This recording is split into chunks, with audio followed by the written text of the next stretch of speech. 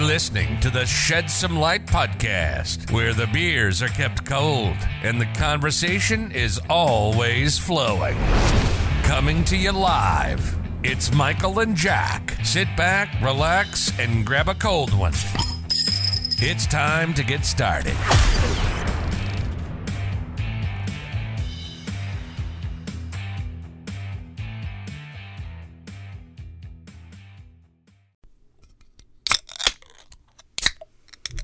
Whew. We're back. Weird Wednesday, Volume 31, May 12th. Michael, how you doing? I am doing fantastic. We've made it to Wednesday. Halfway through the week. Can't complain about that. Before we get into today's... Well, Jack, first, how are you doing? I just couldn't figure out how to fucking record for a second, so I'm really pissed off at the moment. But, we're here. We're drinking a Miller Lite, so that's all I can ask for. It's funny because we were just talking about last episode how we felt so professional using an actual recording software. I just forgot how to do it in about 2 days. It's so much harder. I guess it's worth it because the final product sounds better, but still, so much harder. Just pissed me right off, let me tell you. Before we get into today's topic, I'd like to give a special shout out to one of our listeners, Jim, down in Indianapolis. Shout out to Jim. Shout out to Jim for suggesting today's topic. That's where I'm going to leave it. I'll let you do the whole proper intro for today's show. Okay, yeah. So like you said, Jim, shout out to him. You gave us the idea for this. In this episode, we are talking about the Sons of Sam Netflix documentary. Strap in. It's going to be a long one. A lot to break down. It's fucking something. I'll tell you that. It is pretty crazy. I mean, yes, we are talking about the Netflix documentary, but we're also just talking about this whole case in general. Actually, all of our facts came from watching this documentary, I guess. Yeah. Also, this is one where, obviously if you want to watch the documentary, go ahead and do that. But I'm not going to say spoiler alert because it's just, like you said, it's just facts. It's just a case. You can't spoil something that's already happened. Yeah. Also, I'm going to be honest to all the listeners. I only finished 3 of the 4 episodes, so I don't technically know how it ends in the documentary-wise. I know how it ends in real life, just the facts. So all my comments will be based off the first 3 episodes. Yeah, in my opinion, I kind of told you this before. We'll get into it later, but very anticlimactic ending, in my opinion. But we'll get into it. So I kind of think the best way to do this is almost just break it down episode by episode. It goes pretty much chronologically for the most part. Okay. So we get into it, episode 1. First of all, before we get into the actual crime, I just want to talk about this when they were talking about it. Summer of 1977, they said there were 11,000 serious crimes in New York in 1 year. That's fucking crazy. That's tough. That's like 4 a day? Well, didn't they say that it affected 1 out of every 15 people or something like that? Dude, that's nuts. Especially in New York. Dude, that would suck. That would suck. Insane. Yeah. This was a true coast-to-coast extravaganza, if you will. Yeah. It took place in New York. We had some LA stuff thrown in there. We I had would some say North Dakota stuff. Yeah, I would say thrown in it's there. mostly East Coast to Middle America, and then you just dip your toe in the West Coast real quick. Also, completely off topic here. Are the Dakotas considered the Midwest? I don't really understand why Indiana is considered the Midwest, if we're being completely honest here. It's not in the west side of the country. Yeah, but I feel like the Midwest is like... I feel like the Dakotas are more, geographically speaking, Midwest comparatively to Indiana. Correct, but I feel like the Dakotas fall into like no man's land, where they're not the They're just Midwest, middle but they're America. not the West Coast. They're just Middle America. I'm fine with that. Is that not what I said? Well, Middle America and the Midwest, to me, are two different things. Yeah. But I said, I didn't say Midwest, did I, at the beginning? I don't know. I think I said Middle America. Okay, we'll get into it. So it basically starts off, the first episode is a very, I would almost say quick, synopsis of all the killings immediately. Mm-hmm. So there were 8 attacks that happened over a little bit more than a year.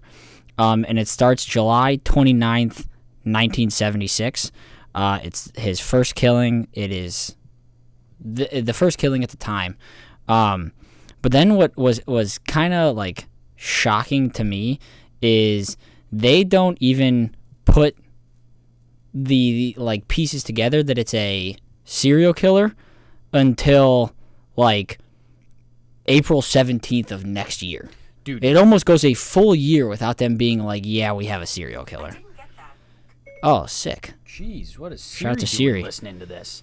Oh, sorry. March 8th is when they come up with the fact that it is a serial killer. That whole first episode, it felt like the police were just absolutely clueless as Oh, to what yeah. was going on. Like, there were no leads, there was no solid evidence. It just seemed like everything with all of these killings were happening completely randomly, no motives, nothing like that.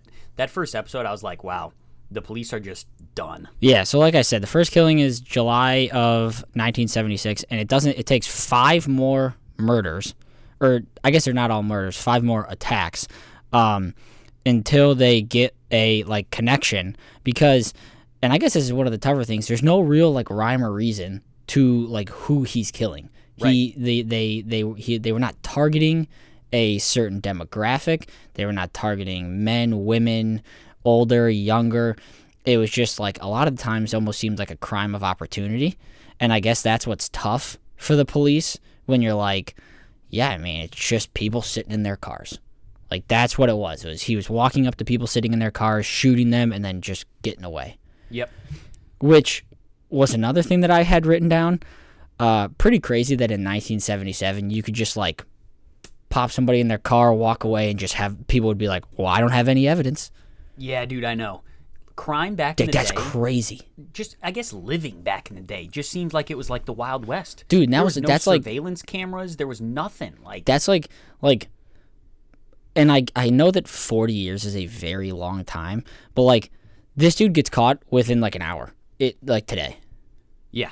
Like if he does this, even in like, because it's like a lot of times he was doing it in like neighborhoods or like lovers lanes or whatever, but like you got Ring doorbells that have cameras, you got like different houses that have security cameras. Like this guy gets caught within the day. There's cameras everywhere. Yeah, within the day this guy gets caught. And so like I said, it comes around to like March 8th, and this is the first time they realize that they are dealing with a serial killer because the bullets match up. They are calling him the 44 caliber killer because he's using a 44 caliber gun.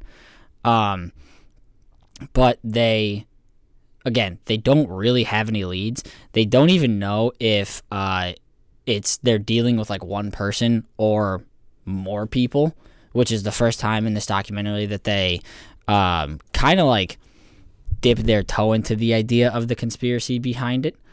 But then their next killing is when it kind of really just kind of goes off the rail. April 17th, 2 more are killed, a man and a woman. And this is kind of like the thing that breaks this open and is extremely scary. This guy leaves a note at the crime scene. And he talks about how people are calling him a woman hater, but he's not a woman hater. But he says, I am a monster and I am the son of Sam. And so this is the first time you get the documentary name, Son of Sam. He talks about his quote-unquote father, Sam, who gets drunk, he gets mean, he beats his family. And so you can tell this guy is very, like, mentally fucked up. Unstable. It would seem. He talks about how he has to go out and kill, commands his, like, father. So it's the first time you kind of, like, take this, like, real big deep dive into who this guy is and why he's doing this. And this is what kind of grabs the headline of this whole thing.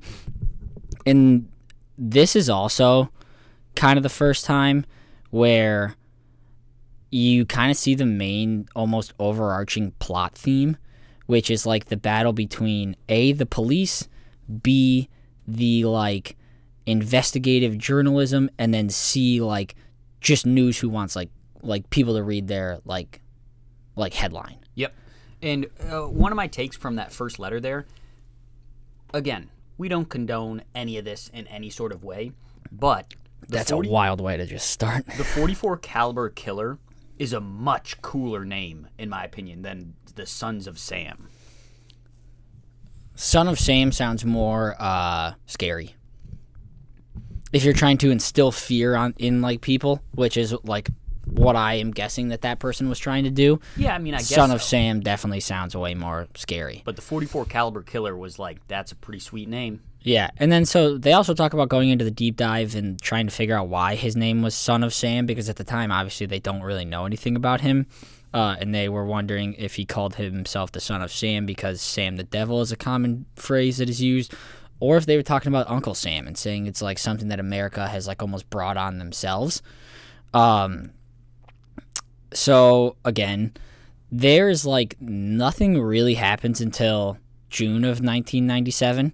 77. Sorry, I wrote that down wrong. Which the seventh attack is when that happens. But like you kind of see it in the documentary, and this is something that like kind of gets circled back to later in the documentary, is it's coming up to like the year of the 1 year anniversary, and it shows like the mass hysteria that that he is like affecting, like how it's like reaching like 8 to 9 million people. People just stopped going out, stopped doing everything. They bought guns, they bought pepper spray. They showed like the one time where the power went out and there's just like looting and people burning like places, legitimately burning places to the ground. And it's just like, it's insane that, and at the time they're thinking this is one guy. Right. So they're thinking like, damn, like one guy has brought all this like death and destruction basically onto like the city of New York. Yeah. It was insane that, as you were saying, that one person could have that great of an effect on such a, I guess, overpopulated area. And they even touch on that too, where it almost helped him, the fact that it was in New York City, because I forget the exact quote from the documentary, but it was, you know, like trying to find one person in a city that large, Yeah, it's a especially needle at in a that point in haystack. time, is basically impossible. Yeah, and like you said, you don't really have any like forensic evidence, DNA, anything like that. So, and the sketches that people are giving them almost like contradict each other. The sketches were so different. Like almost everyone was like, "This is different than the last A guy who did completely this." different person. Yeah, but then they're looking at the ballistic evidence and being like, "No, this all is like using the same gun, so it has to be the same person." So like I said, it gets to July 22nd of 1977, which is a week before the first anniversary of the first shooting. People thought he was going to hit again on the anniversary because he actually writes a letter to one of the like investigative journalists, I guess, or journalist that's on one of these news like outlets, and this is where you see the divide between actual investigative journalism and people just wanting to get like, you know, like people wanted Headlines. them, headlines, because this dude publishes that letter before even like sending it to the police. And like one of the lines that like stood out to me was like, "What are you going to have prepared for the 29th?" which is the year anniversary. So like everyone is thinking he's going to strike, and rightfully so, basically. So they send out like this huge task force on July 29th and never to stop this killer before, you know, he does anything. They had like cops in wigs in unmarked cars, hundreds of officers driving around. They said this task force was bigger than a lot of actual police stations of like surrounding cities and everything like that. However, nothing happened that night. He doesn't do anything. They don't come out. They don't get anybody. One thing on the lighter side that I wanted to touch on, they showed like just kind of like a panorama of the police force. Every single cop had a mustache. Yeah. Every single cop had a mustache. That was pretty awesome. Not a single cop did not have a mustache. Just thick as can be, caterpillar on the top lip. Love it. One thing that I found, again, on the lighter side, interesting, kind of funny, when they released the undercover task force, police force, whatever you want to call it, there was one scene where two undercover cops stop two random guys on the street, and they're like, "Hey, can I see your ID?" Well, one, they don't even know what they're looking for, so what is an ID going to help in this situation? And two, if two undercover cops come up to me, I have no idea who they are. They're just two Joe Schmoes asking to see my ID. Why would I just whip my ID out for two guys passing me on the road? Yeah, that is true. Because I mentioned to you, we were watching this together, and I mentioned it right as it happened. I was like, what the fuck would have happened if they didn't have their ID? Would the guy would have been like, "Oh, this is the guy. It has to be him. He doesn't have an ID." It's like, dude, you guys don't know anything about anybody right now. Like, what the fuck does that matter? I don't know. So, however, he, like we said, he didn't strike on the year anniversary. 2 nights later, he strikes again. July 31st. And this is his last known attack. This is his 8th attack, 8th out of 8. And one of the things that I found very interesting is they talked to the chief of police of New York, and the chief of police says that he's talking about the murder at the time, and he says, quote unquote, he knows how to plan a murder. I didn't really understand this, because can you really plan what he was doing? I think what he was just trying to get across is that he knows how, when, and where to attack and to get away so that there is minimal evidence, witnesses, anything like that that would implicate him later on. Yeah, but the thing is, this attack, I believe this was the attack of, I don't know, I'm going to butcher her name, Stacy Moskowitz or whatever her name is. And this is the one that gets brought back up later for multiple reasons. But it's not like it's not like he really, like, sure, he could plan, like, the area, but he doesn't know if there's going to be a person sitting in that car. He doesn't know when they're going to be sitting in that car. He doesn't know who's going to be walking by. It, like, for the most part, seems largely random. Pretty random, yeah. So, like, is he really good at planning a murder, or is he just like, I'm going to go to this area and I hope I get lucky here? Dude, beats me. I don't know what this guy's mind was like. And so this is the first time that they also talk about there's a lot of pressure on the police to catch this guy, obviously. And people are, very angry with the fact that he hasn't been caught yet.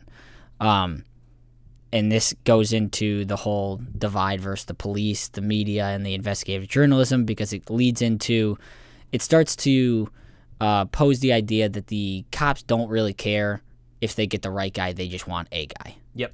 And one of the funny things, too, that you brought up when we were watching it the other night was when they showed, like, the news clip of just some random New York guy, and he's like, if I ever get my hands on this guy. This guy.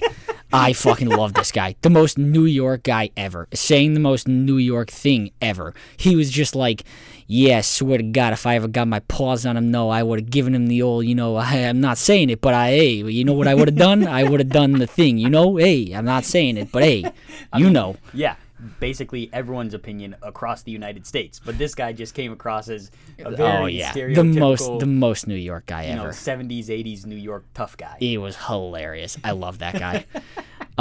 Shout out to that guy. So then it comes to August 9th, and this is where everything unfolds. There was a summons for a guy named David Berkowitz, and so I believe he got a parking ticket.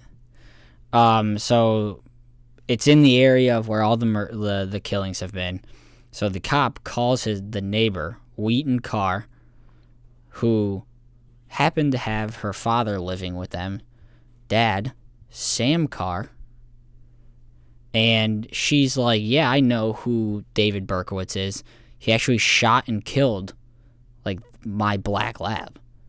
And he was like, all right, well, this is very weird, because he's already used, like, force on an animal, which is normally one of the first signs of, like, a psychopath, is you're, like, torturing animals. And then their dad, Sam, plays into the whole thing of the son of Sam. So the cops come and they stake out at his place, and they actually find his car. And they look through the window and they see the butt of a gun on the floor. And so they actually break into his car without a search warrant and find a letter written by the son of Sam that hadn't been, like, given to anybody. I thought this was where the cops met their downfall, by breaking in without the search warrant. I thought for sure they could have just been done right there. Yeah, they ruined it. So they kind of do, like, a little bit of stakeout, and they wait for this guy to come back, and he's about to get into his car, and they go to arrest him, and they say, are you David Berkowitz? And he says, nope, I'm the son of Sam, and you got me. That was a pretty cool line, but such an anticlimactic situation. Like, I was hoping that there was going to... Not hoping. I was expecting that there was going to be some sort of pushback, fight, maybe a shootout, a car chase, something like that, and he was like, nope, you got me. Shucks. Well, I think that almost plays into the whole effect of what later plays out with this guy. Because I think if there's like a shootout, I think this whole documentary ends right there. Yeah, probably, but I guess it plays to his mental instability too. Yeah. So he gets arrested and he gets taken in. He was smiling the whole time, and he was very like eager almost and happy to talk about what he had done. And he actually says that Sam, this guy, is a 6,000-year-old being, a.k.a. the dog that he shot, that was telling him to do what he did. And he said he would drive around and wait for the sign from Sam. And that's why he would kill people. When he got arrested and was smiling and all that stuff, it reminded me a lot of the Ted Bundy cases. Remember when Ted Bundy was taken to jail and he was like living it up because it was his moment? That's what that arrest of David Berkowitz reminded me of. So, however, a lot of people who knew him and like worked with him, with David Berkowitz, said that like he was very quiet and well-mannered and that they didn't think that he could do all these killings. Also, he didn't really look like any of the sketches that were given out. Basically none at all. Yeah. However, Wheaton Carr's brother, John Carr, did look a lot like the sketches, who also was the son of Sam Carr. And one of the things that the letters from the son of Sam mention is like they give him a bunch of different names that he goes by, and one of them is John Wheaties, which is John Carr's nickname that he had in high school. Here is where I had a little bit of, I guess, discrepancy. I don't even know if that's the right word. John Carr looked like the sketches, but like again, not really. Like he looked more than David Berkowitz did. Right, for sure. But like it still wasn't even that close to an identical match. Like yeah, they had similar features, but so do a lot of people. Yeah, but then you actually go, you start connecting the dots. John Wheaties is a very particular nickname. Unique. Yeah, that he was called in high school. He legitimately is the blood son of Sam. So it's like one of those things where it's like, it makes a lot more sense than David Berkowitz did. So that kind of ends the first episode, and then the second episode is where they start to kind of take the more deeper dive into the conspiracy aspect, in my opinion. And they talk about this place that was it was like a park a mile away from the Berkowitz and the Carr household. And it's said that a lot of like satanic type of worshiping was done there. And they actually found like a little cave that they called the Devil's Cave, and there's basically blood on the walls. And they said that the group that would do all the devil worshiping there was named the Children. And this is where they talk about their first little dive into the cult satanic type of practices that, basically this whole documentary is kind of summed up around. Yep. So there's a lot of also connections between the Son of Sam murders and these cults, one of them being the Son of Sam had a little, I would call it like a logo almost, that he would write on all the letters. Has a lot of cult references. The actual symbol for the Son of Sam depicts cult references. And then the symbol for the Children actually has the word Burke and then Sam Carr, if you read it backwards on there. He also talks about, in some of the letters, he uses the line, "Hello from the gutters." And this, they said it could be a reference to the aqueducts that connects the houses to the Devil's Cave, which there was the meeting place for the Children, which is where they kind of get into the first connection of, hey, maybe this guy wasn't the only guy who committed all 8 of these murders. Mm-hmm. Next, they kind of go into what I thought was a little bit more factual evidence. I believe it was the 5th murder. Don't quote me on it. 5th shooting. David Berkowitz is placed by eyewitnesses as being 5 blocks away a minute before the shooting, which is almost, I believe it is probably physically impossible to get down 5 blocks in a minute, make the shooting, and then like get back in time. Yeah. So again, if you want to talk about like actual factual evidence behind this, this is where they kind of talk a little bit more about that. And they also talk about a little bit more how John Carr and then even his other brother, Michael Carr, have been involved have been said to be involved in the group called the Children. So this is where they really take a deep dive into this, and you're sitting there and you're like, you know what? Maybe it was like a group of people. Maybe it was John Carr. And then just bombshell right in the middle of the episode. John Carr ends up dead in North Dakota. Yeah. Wild. Just wild to drop. And one of the things that was like pretty crazy, on a military base. Don't know how he got on there. Couldn't tell you. They said that one of the police officers said he went in there, he hears a gunshot, and John Carr is found lying dead on the back of the room area. Not gonna lie, towards like the middle of episode 2 and episode 3, carrying on from that, as I mentioned at the beginning, I haven't seen episode 4 yet, but like that's where they started to kind of lose me with all of these connections of people and like how they got there, who they're actually involved with, where they are at different points in time. Like it just started to get really confusing unless you were absolutely locked in. Yeah. And also, I guess we kind of forgot to mention at the beginning of episode 2, I feel like is when they take a deeper dive into probably who I would consider the main character of this whole documentary besides David Berkowitz is this guy Maury Terry.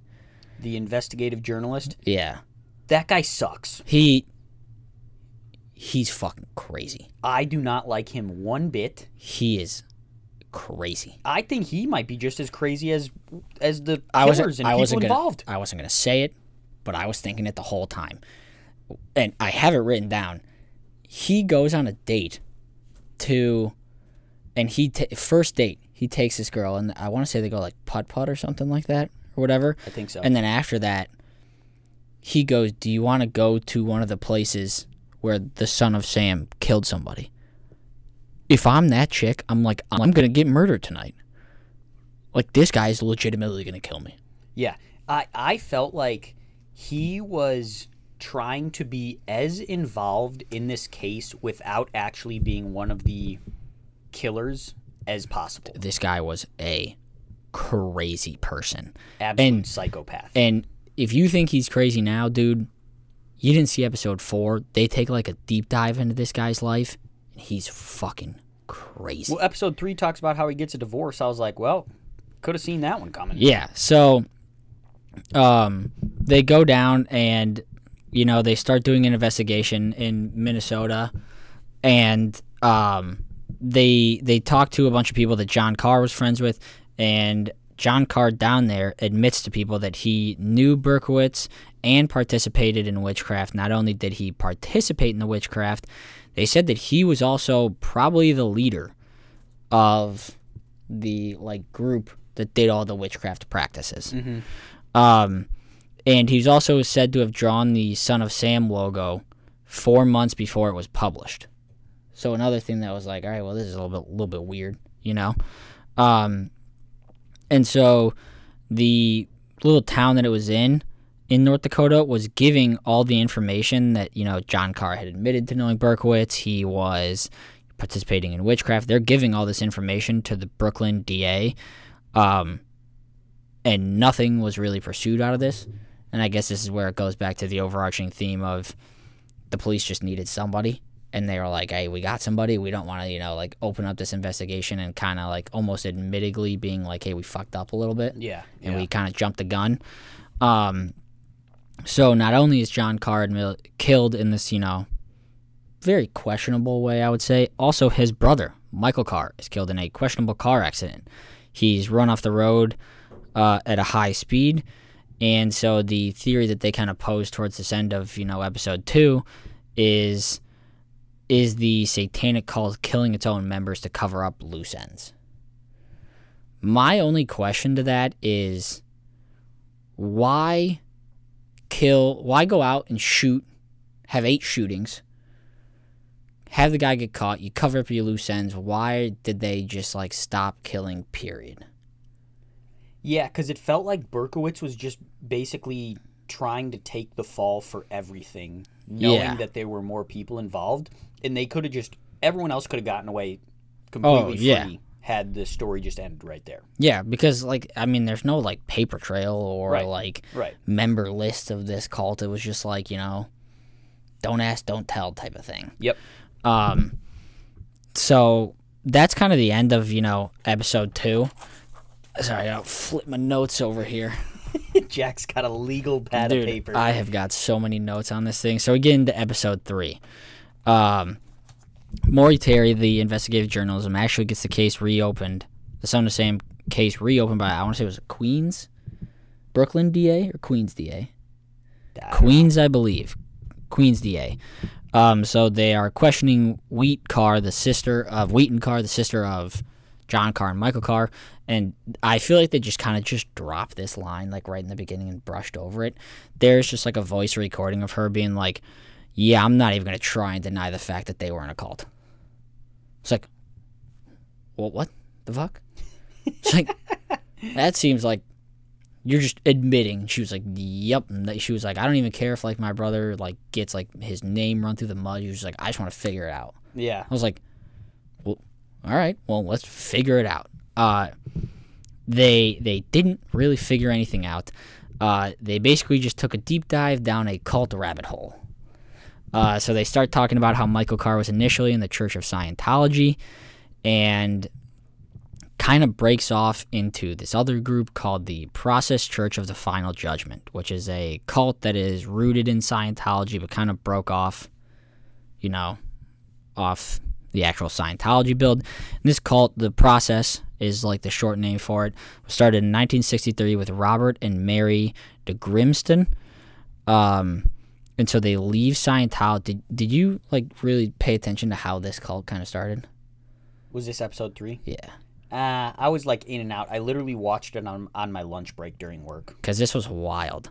So they leave the Church of Scientology, which is already a fucking cult in and of itself. Oh, dude, that scares me right there. Oh, yeah. And they go to Mexico. And right as they get to Mexico, there's an extremely bad hurricane for 3 days. Oh, yeah. And Robert is just like, you know what? That's it. We need to embrace the violence and the evil in humanity and take this as a symbol to wipe out all of humanity and start new. Could you imagine having that perspective of life? Whoa. Just because you got stuck in a hurricane, you're like, yep, that's the sign that everyone needs to die. Fuck everybody. Like, no. Yeah. And so they start this place called the Process Church of the Final Judgment, and this is a very just weird group. Oh yeah. They wore dark hoods and crosses. This is I don't actually know where the first like real cult thing started, but this seems like the first time that we get the stereotypical or like Hollywoodized version of like what a cult looks like them. Mm-hmm. Big black hoods, everything like that, and they also love German Shepherds.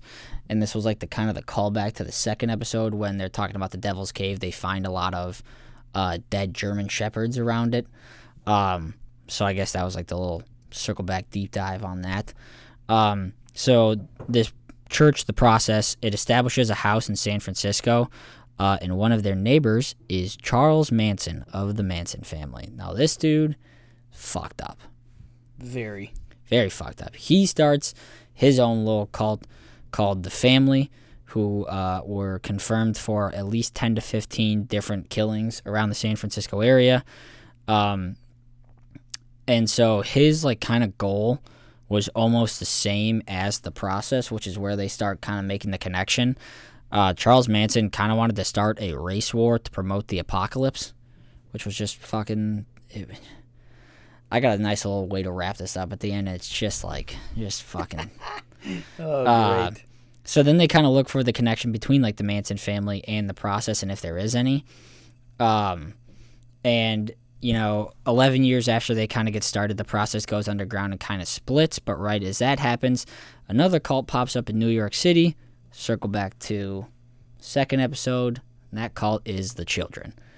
And this is where they kind of try to draw a lot of the connection between Charles Manson and this cult, because they talk about Charles Manson's cult being called The Family, and then these people come up, a little bit after that family cult is dispelled, and they're called The Children. It's almost like a breakaway of that. Yep. And so this is who, again, this whole documentary is kind of spinning that the children is the ones who are responsible for all these killings.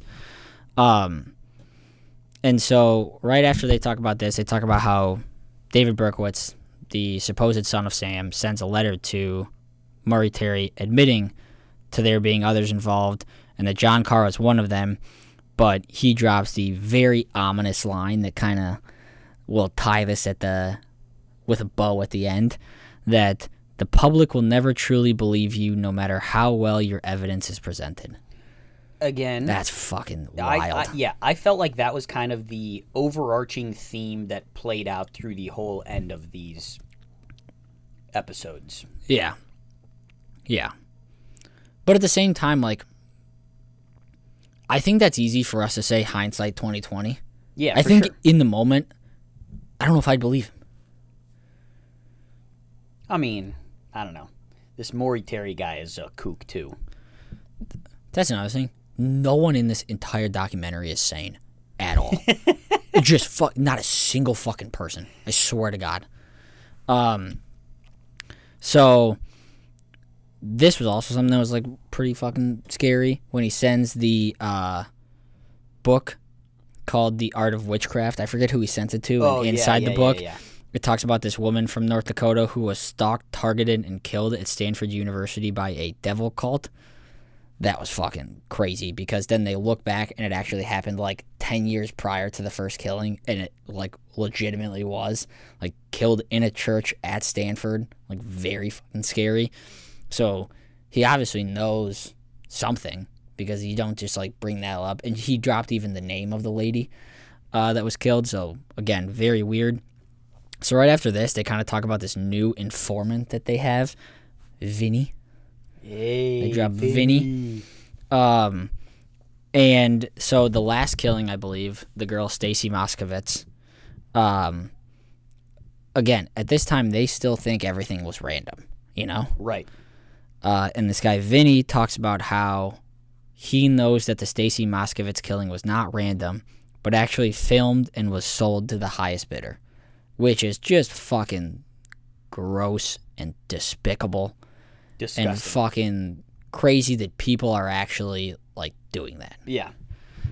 That was just something that, like, just gave me, like, chills to the bone. Like, why the fuck would anybody want to see that? Why the fuck would anybody be paying for that? It's just fucking gross.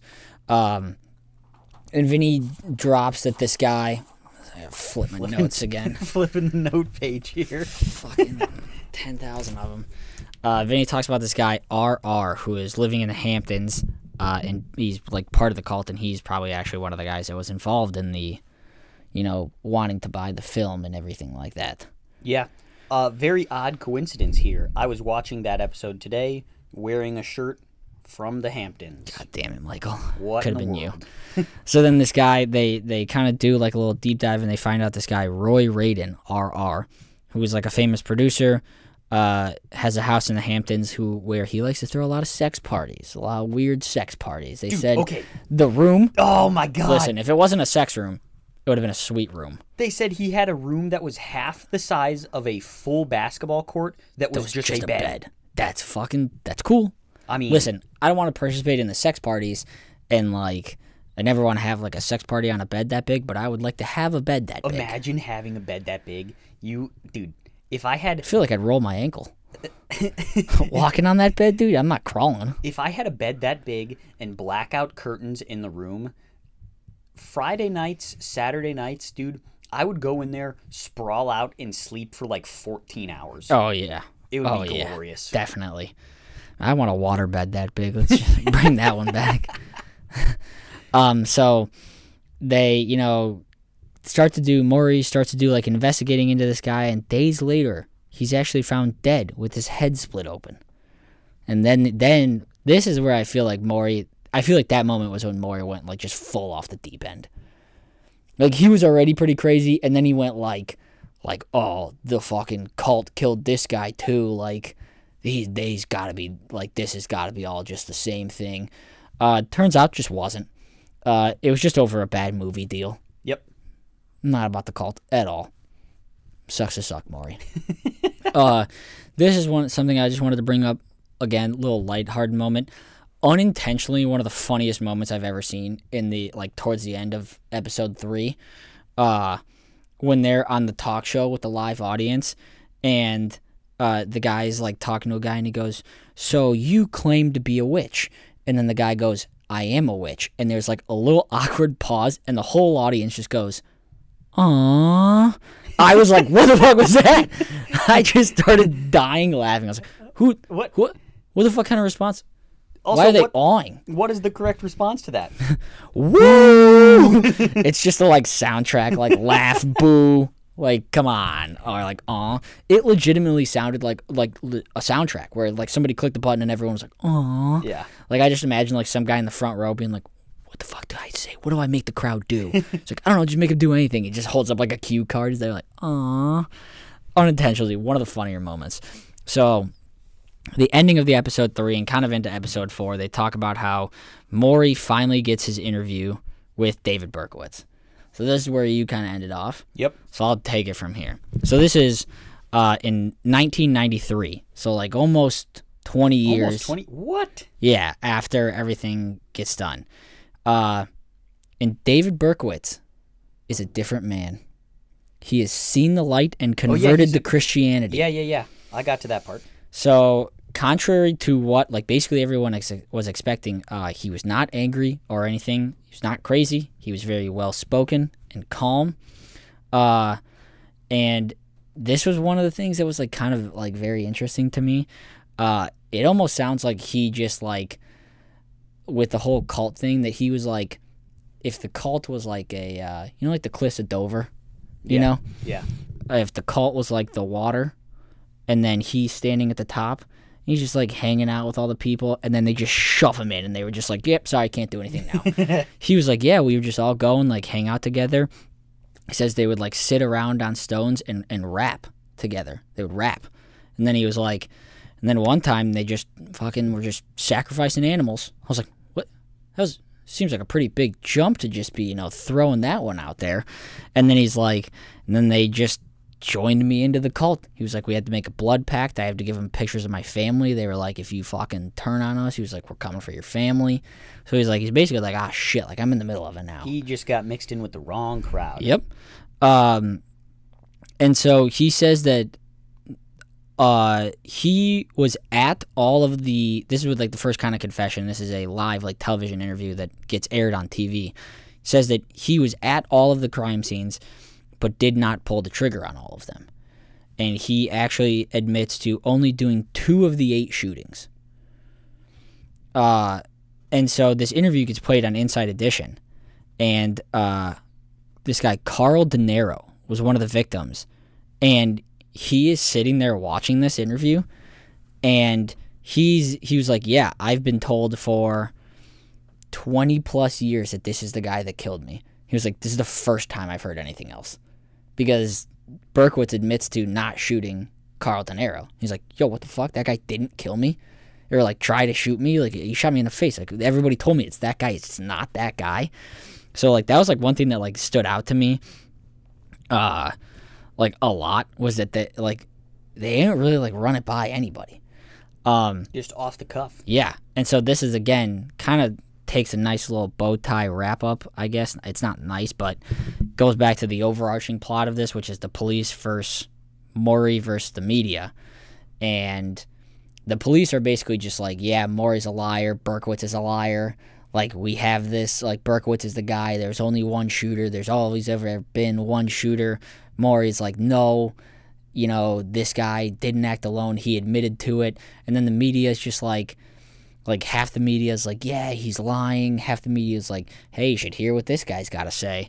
So it's a bunch of just kind of pointing fingers.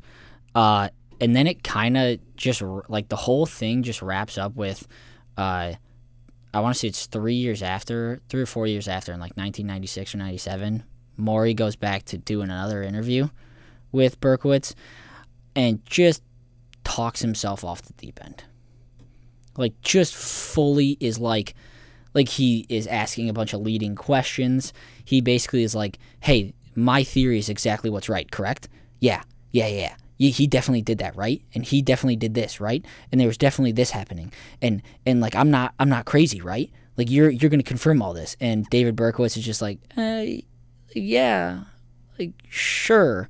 And so it just came off to everybody on TV that this guy Maury is just a fucking psychopath. I knew it. I'm glad to hear that. And it just ends with like basically like there's people in the Terry family, Maury's family, who are like, yeah, like a lot of people, like a lot of victims, you know, came up to us and they're like, thank you for what Maury did, which I will give him props to this. When it was all said and done, I do believe that David Berkowitz was not the only shooter. Oh, yeah, me too. So, like, if it wasn't for Maury, I don't think that would have ever been, like, investigated. So I will, like, give, like, him props for that. But he just, like, refused to accept that anybody would disagree with him. Yep. And, like, they said that on his deathbed, his last words were, like, to another, like, cop that believed him, was like, hey, contact this witness. Like, he'll know about, like, the things. Like, just fucking give it a rest, buddy. Seriously. Say something about, like, I wish I would have spent more time with my wife or, like, my fucking family. Have some feelings. Like, just... You want to know how I'm going to tie this all up? You want to know my one takeaway from this? Right here. What's underlined right there? Just be normal. Just fucking be a normal person. Everyone in this documentary is fucking crazy. Every single person. There, like I said earlier, there was not a sane person in this entire documentary. Every single person was crazy. From start to finish, every person crazy. What a story. It was wild. That was pretty efficient. We did, about a little less than 50 minutes summarizing, recapping, giving 4 our hours. opinions of a 4-hour documentary. Yeah, and also, disclaimer, probably should have made this at the beginning, but we're making it at the end. Obviously, we didn't cover everything. There are a lot of things that we left out because... Time. Yeah, if we did cover everything, it'd be 4 hours, which is how long the documentary is. Yep. So, go watch the Sons of Sam documentary on Netflix. Very good, very weird, crazy. Give us your own opinions. Yeah. So, are you in the conclusion that David Berkowitz was not the only killer? Correct. Yeah, I think so. I think same. I think that like whole cult thing was probably true to an extent, but I definitely think that he was not the only killer. Just based on like that sole evidence of like it's literally impossible for him to get all the way over there, shoot that person, and get back in time. But Yep. I don't know, man. That was something. Absolutely wild. Yeah. All right. Good. Weird Wednesday. That's a wrap on Weird Wednesday. Hope everyone enjoyed it. If you made it this far, you know what the deal is. Give us that 5-star rating and review. Follow us on social media. And we will catch everyone for Friday's episode. Hope you have a great rest of the week. In the meantime, Keep them cold. Keep them cold, everyone.